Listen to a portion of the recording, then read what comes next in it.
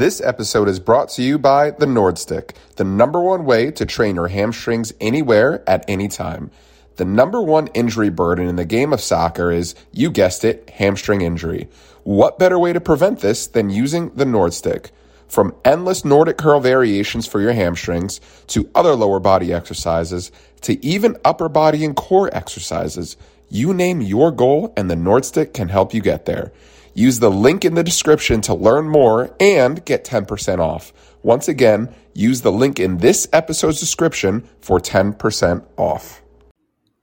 What is up, soccer players? Welcome to another episode of the Soccer Fitness Experience. It is me, your host, Andy, here again with another special guest, Austin Colish, who is a DPT down in True Sports in the DMV area. Austin, welcome to the show. Very happy to have you. Thank you so much, Andy. I'm really excited to be here with you.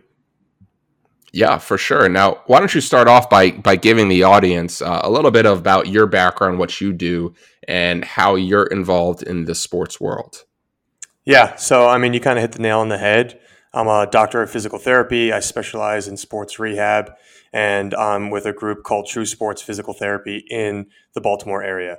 So I'm one of their regional directors. I oversee about 3 of our locations, and our goal at True Sports is just provide the best care to athletes, and that's from high school, college to the pro level, and just getting athletes back on the field and making sure that they're staying safe.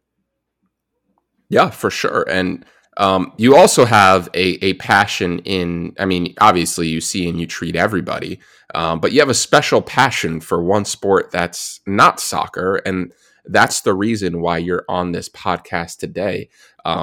What sport is it, and what's your background in that? Yeah, so it's lacrosse. It's a huge love of mine, and it's definitely one of my passions. So with those of your listeners who are familiar with the state of Maryland, they'll know that lacrosse here is like a religion. It's huge. Everyone is like born out of the cradle with a stick in their hand, and everyone's played. That's both men and women's. But yeah, for me, like lacrosse has been such a big part of my life. It's what really motivated me to get through to PT school, and it's a predominant population that I work with now. So I see a lot of like ACL rehab, specifically in the lacrosse community for like, again, those higher level high school soccer and some of the pros as well. So yeah, it's something I love to talk about and love working with. And you're also a national team player. Is that correct? What's going on with you? Yeah. And you like to go across the pond a good bit. What's up with that? Yeah. So, yeah, man, like I love playing. I came into the sport really late and, not too different, I'm sure, from your soccer community. Again, like a lot of the lacrosse players here, like they grow up playing really early. I came into the game really late, so I didn't have my first high school season until my junior year of high school. And then once I kind of picked up the sport, I stuck with it. I played in college. I played in PT school, and I currently play now. So I play with the Portuguese national team. My mom's heritage is, her family's from Portugal. So it's been really exciting to kind of be a piece of that. And then I also kind of get to wear both hats. So I help them with the rehab side and the strength and conditioning aspect, and I still get to play. So while I still can. That is cool. That is really. Did you go to a World Cup? Did they have a World Cup, or you went to? Was it the Euros? Like what? Yeah. Tell us more, man. This is cool. Yeah, so last spring, kind of similar to the soccer World Cup, every 4 years there's a giant event and it's televised. Lacrosse follows a similar cadence. So the World Cup will actually be this summer in San Diego. It's super cool because, the U.S. gets to host the event. And I believe there's something around I think it's 45 teams from across the country.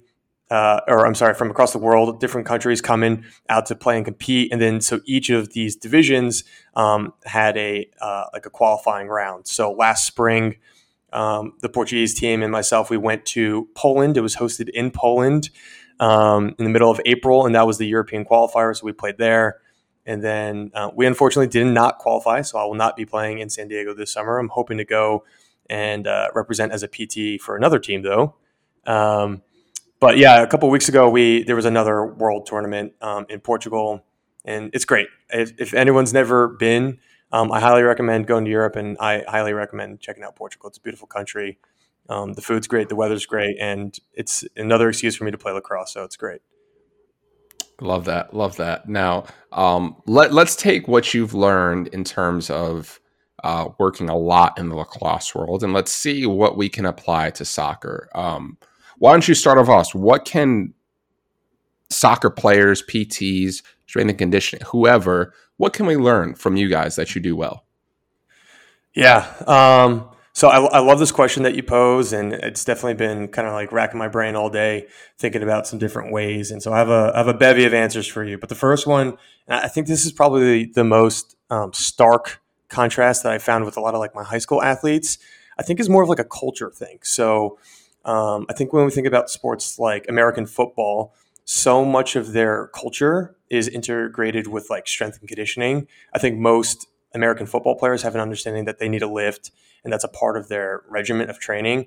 I think similarly, lacrosse is as well. So I think if you were to poll like any lacrosse athlete, they either have like a pretty long history in the weight room and they understand like how that translates to the field. In my personal experience, I don't think there's as strong of a tie with the soccer community and the weight room. And again, as a strength and conditioning coach myself and as a rehab specialist and being a PT, it's something that's really important. And the demands that you're putting on your body as you're competing for any field sport, just all the cutting, the decel, the acceleration, you got to have a strong base foundation and strength. If you don't have that, you're setting yourself up for failure and definitely injury risk. So I think that's one thing I would love to see more of the soccer players that I work with is not that they're scared of the weight room, but like I would love to have that like cultural understanding that like, yes, soccer players need to lift and they should be lifting.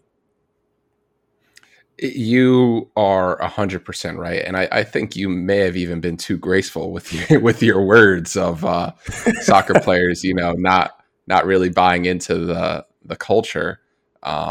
Super important. Super important. Now, if let's say you see a soccer player who has a nagging injury, whatever, and they end up on your treatment table, and let's say you end up having this conversation, what are some things you speak about to help, if not flip them over to the good side, just push them a little bit more towards where they need to be? Yeah, I think with, I think some of the common injuries that I've seen with soccer players, a lot of it lies in like that overuse type category. And I think a lot of that comes down to that volume management conversation. I have that conversation with a lot of young athletes, and this isn't different than lacrosse versus soccer or basketball. I see this a ton in all those sports because the kids just want to play, and I get that. I think the club circuit forces kids to be playing year round of the same sport. And, that's because everyone has dreams and aspirations of like playing in college or something like that. And that's awesome. But a big piece of that is understanding like periodization.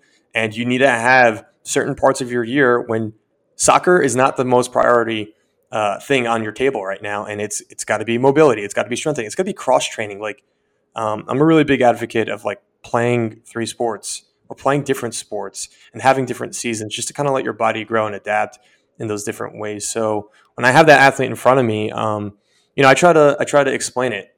Like when you go for a run, every time your foot hits the ground, that's 6 times your body weight's worth of force of that ground reaction force that's going through your leg. Like if your leg's not strong enough to support that, that force has to go somewhere. And a lot of times it's going through your shins and we're dealing with shin splints or it's going somewhere else. So I always just try to explain like, look, in order for you to be an athlete, you need to be putting effort and time into that other bucket of strength, tissue resiliency, mobility, whatever that is. Love that. Love that. Let's continue. Let's move forward. What else can we learn from the lacrosse world?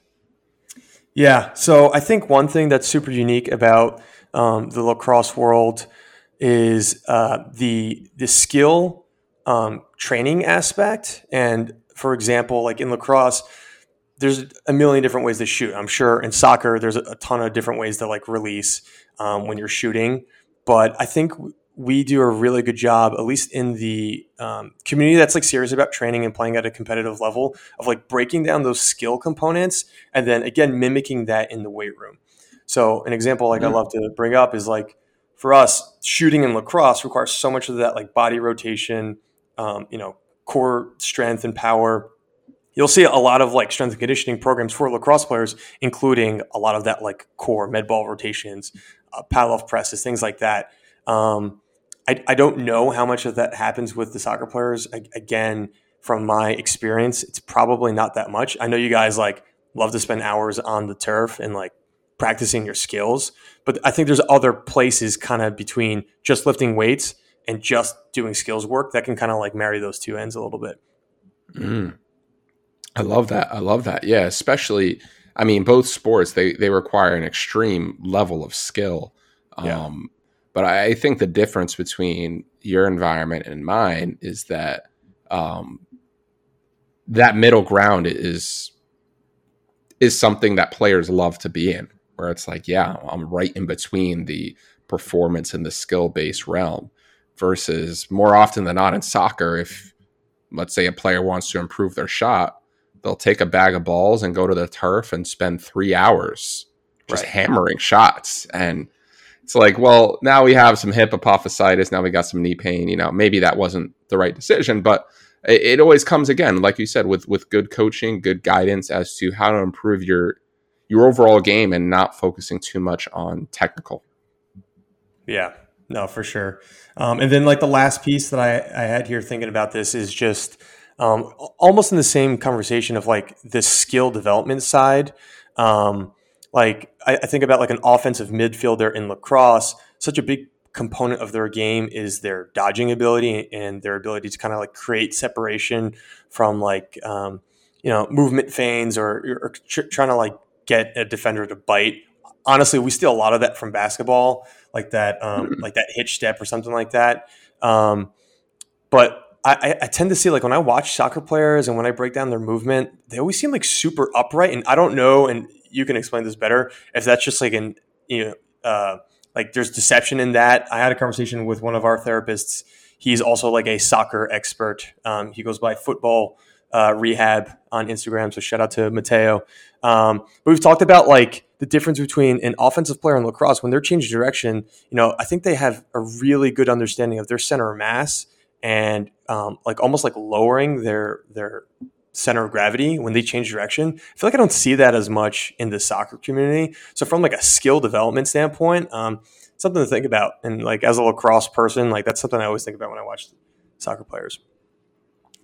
It's funny you mentioned that because I was speaking to a few people who used to work over in Europe, and their number one physical test to determine if a soccer player, if you run them through a field testing battery, will be a successful player overall is their ability to change direction, doing a 5-10-5, 5-0-5, or Yeah. anything like that. And you're right. A lot of players, whenever they're changing direction, they're cutting, they're very upright.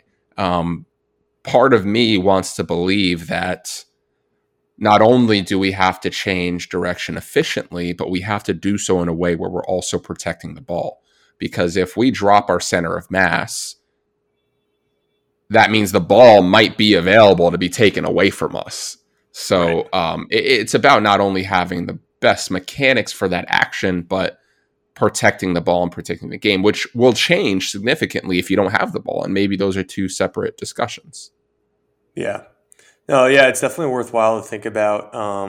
And again, that's why I think you can have this conversation almost from a generalist view as well, where I think all field sport athletes should be practicing change of direction. Like you should have, Oh, yes. graded exposure to that because that comes up in, your play. So, Yep. There's one ball, there's 22 players. right. Someone's got to move without the ball, and chances are it's going to be you about, 95% of the time. Right.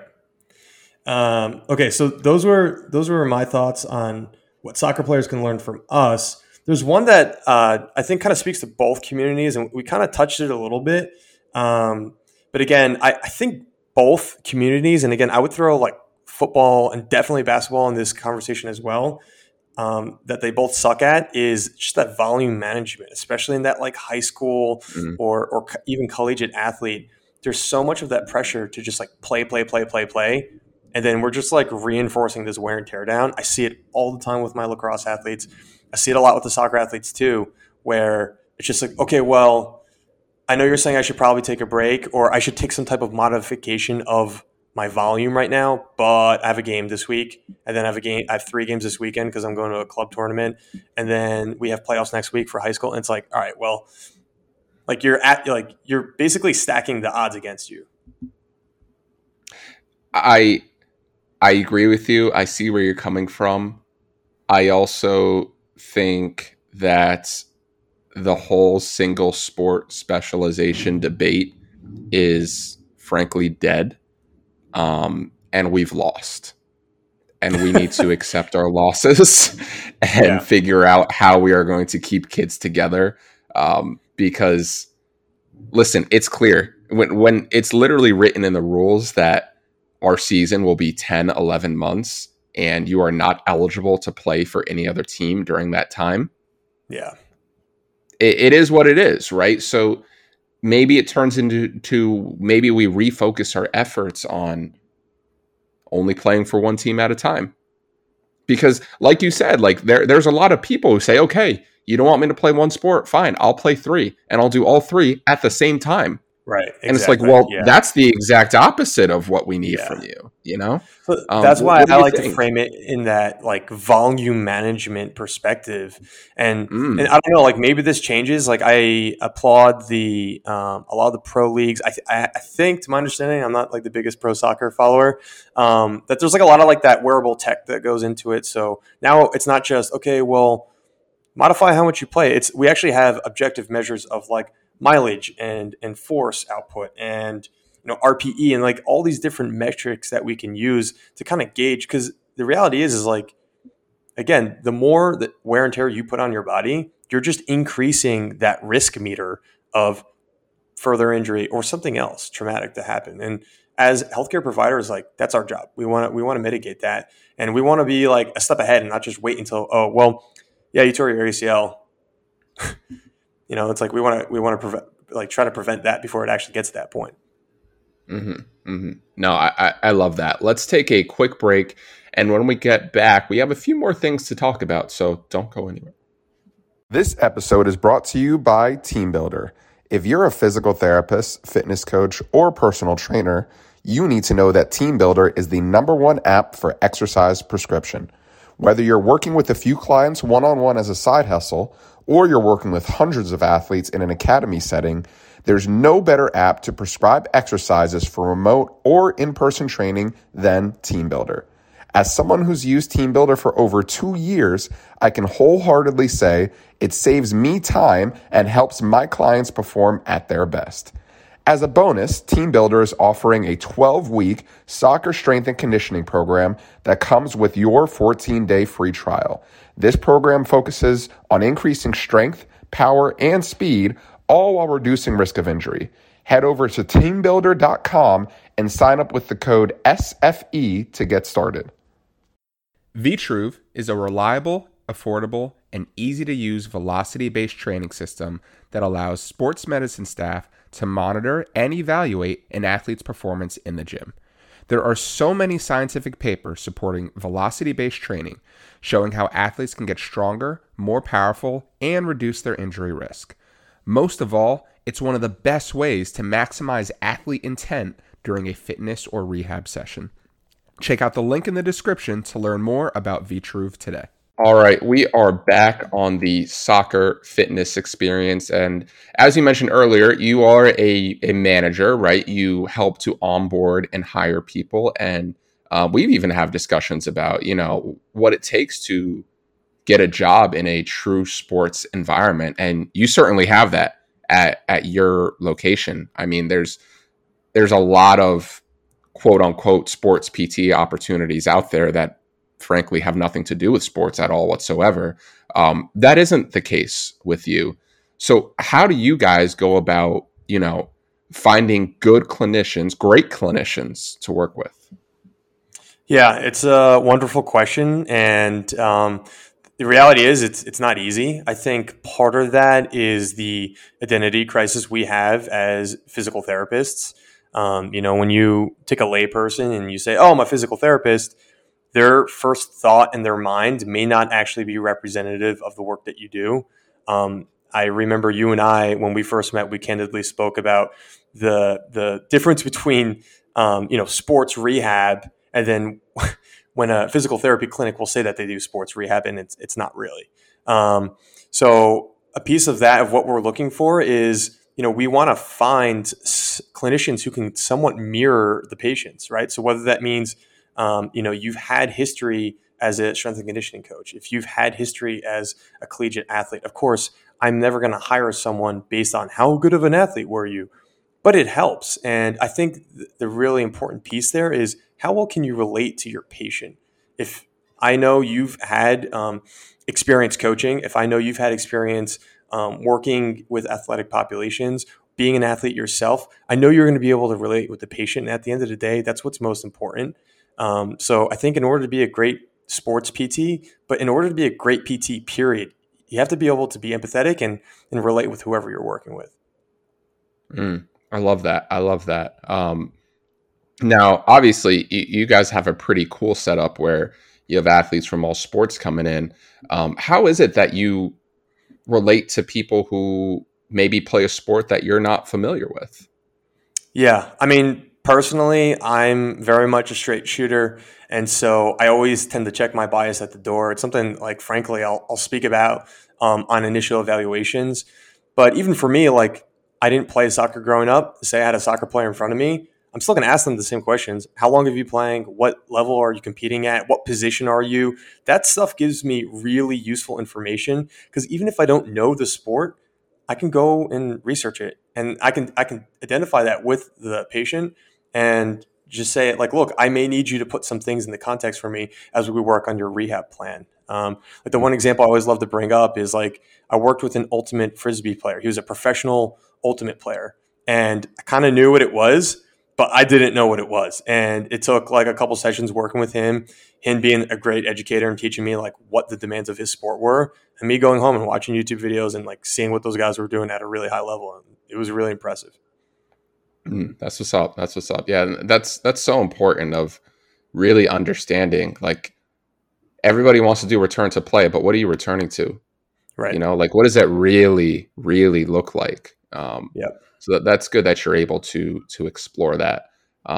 Now, you obviously you get a lot of applications, you get a lot of resumes.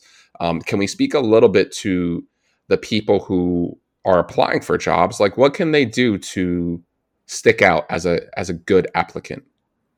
Yeah, I think a lot of your typical, just like your typical business practices are good, right? So if you're sending a job application, make sure you have everything spell checked. Make sure that you've done your due diligence and have done some research. I try to make a really strong effort to be accessible. I always put out my social in there. I always put out my email. And I really encourage people, like, if you have questions, whether it's from a rehab side, from a professional standpoint, like, I love being a physical therapist, and I believe that, like, it takes people like you and me to kind of push the narrative forward and make the field better. So if I get a resume and either, like, it says the wrong name on it, or it's spelled incorrectly, or it's just really general and it sounds like you haven't even gone on our website or checked out our Instagram, that's automatically, like, a tick that I'm kind of putting against you. I mean, one of my favorite interview questions is asking people what their Instagram is. Because to me, it's a living resume, right? Like, I can see in 5 seconds what is the profile of the things that you find important to put out to the public. Again, if you want to be in the sports world, yeah, the downside is like the social media side of, like, the flashiness of it. But the reality is like, if you're putting out content, I can at least respect that, and I can see that, and I can gauge it in some way. I like that. I like that a lot. I like that a lot. As we're kind of wrapping up here, what other pieces of advice do you have to soccer players, clinicians, coaches, PTs? One last tip of advice that you can leave with our audience for today. Yeah, I think one thing that's important, whether you're a player, whether you're a PT, whether you're someone applying for a job to get into sports PT, is just be a student of the game, right? And you have to identify whatever that game is for you. One thing I always talk about, it's really important for me, having had that coaching experience or having had that playing experience. If there's a group that you really want to be involved with, as you mentioned earlier, like, I'm super involved with the lacrosse community. I'm currently coaching high school lacrosse now. I find other ways to, like, build that in. I think it's super important, right? Like, any type of group you want to work with, just be involved and put yourself out there. I love that. I love that. Austin, thank you so much for coming on to the podcast today. We really appreciate you and the advice that you've given. What is your Instagram? Well, let's say people have questions, they want to reach out. Where can they find you? Yeah, Andy, thank you so much for having me. You can find me on Instagram at Lax Rehab. My email, my contacts on there. I'm most accessible through Instagram, so send me a DM or hit me with a follow. Appreciate it. Love that. All right. Well, Austin, thank you so much for your advice, and we'll see y'all next week. Thanks for having me, Andy.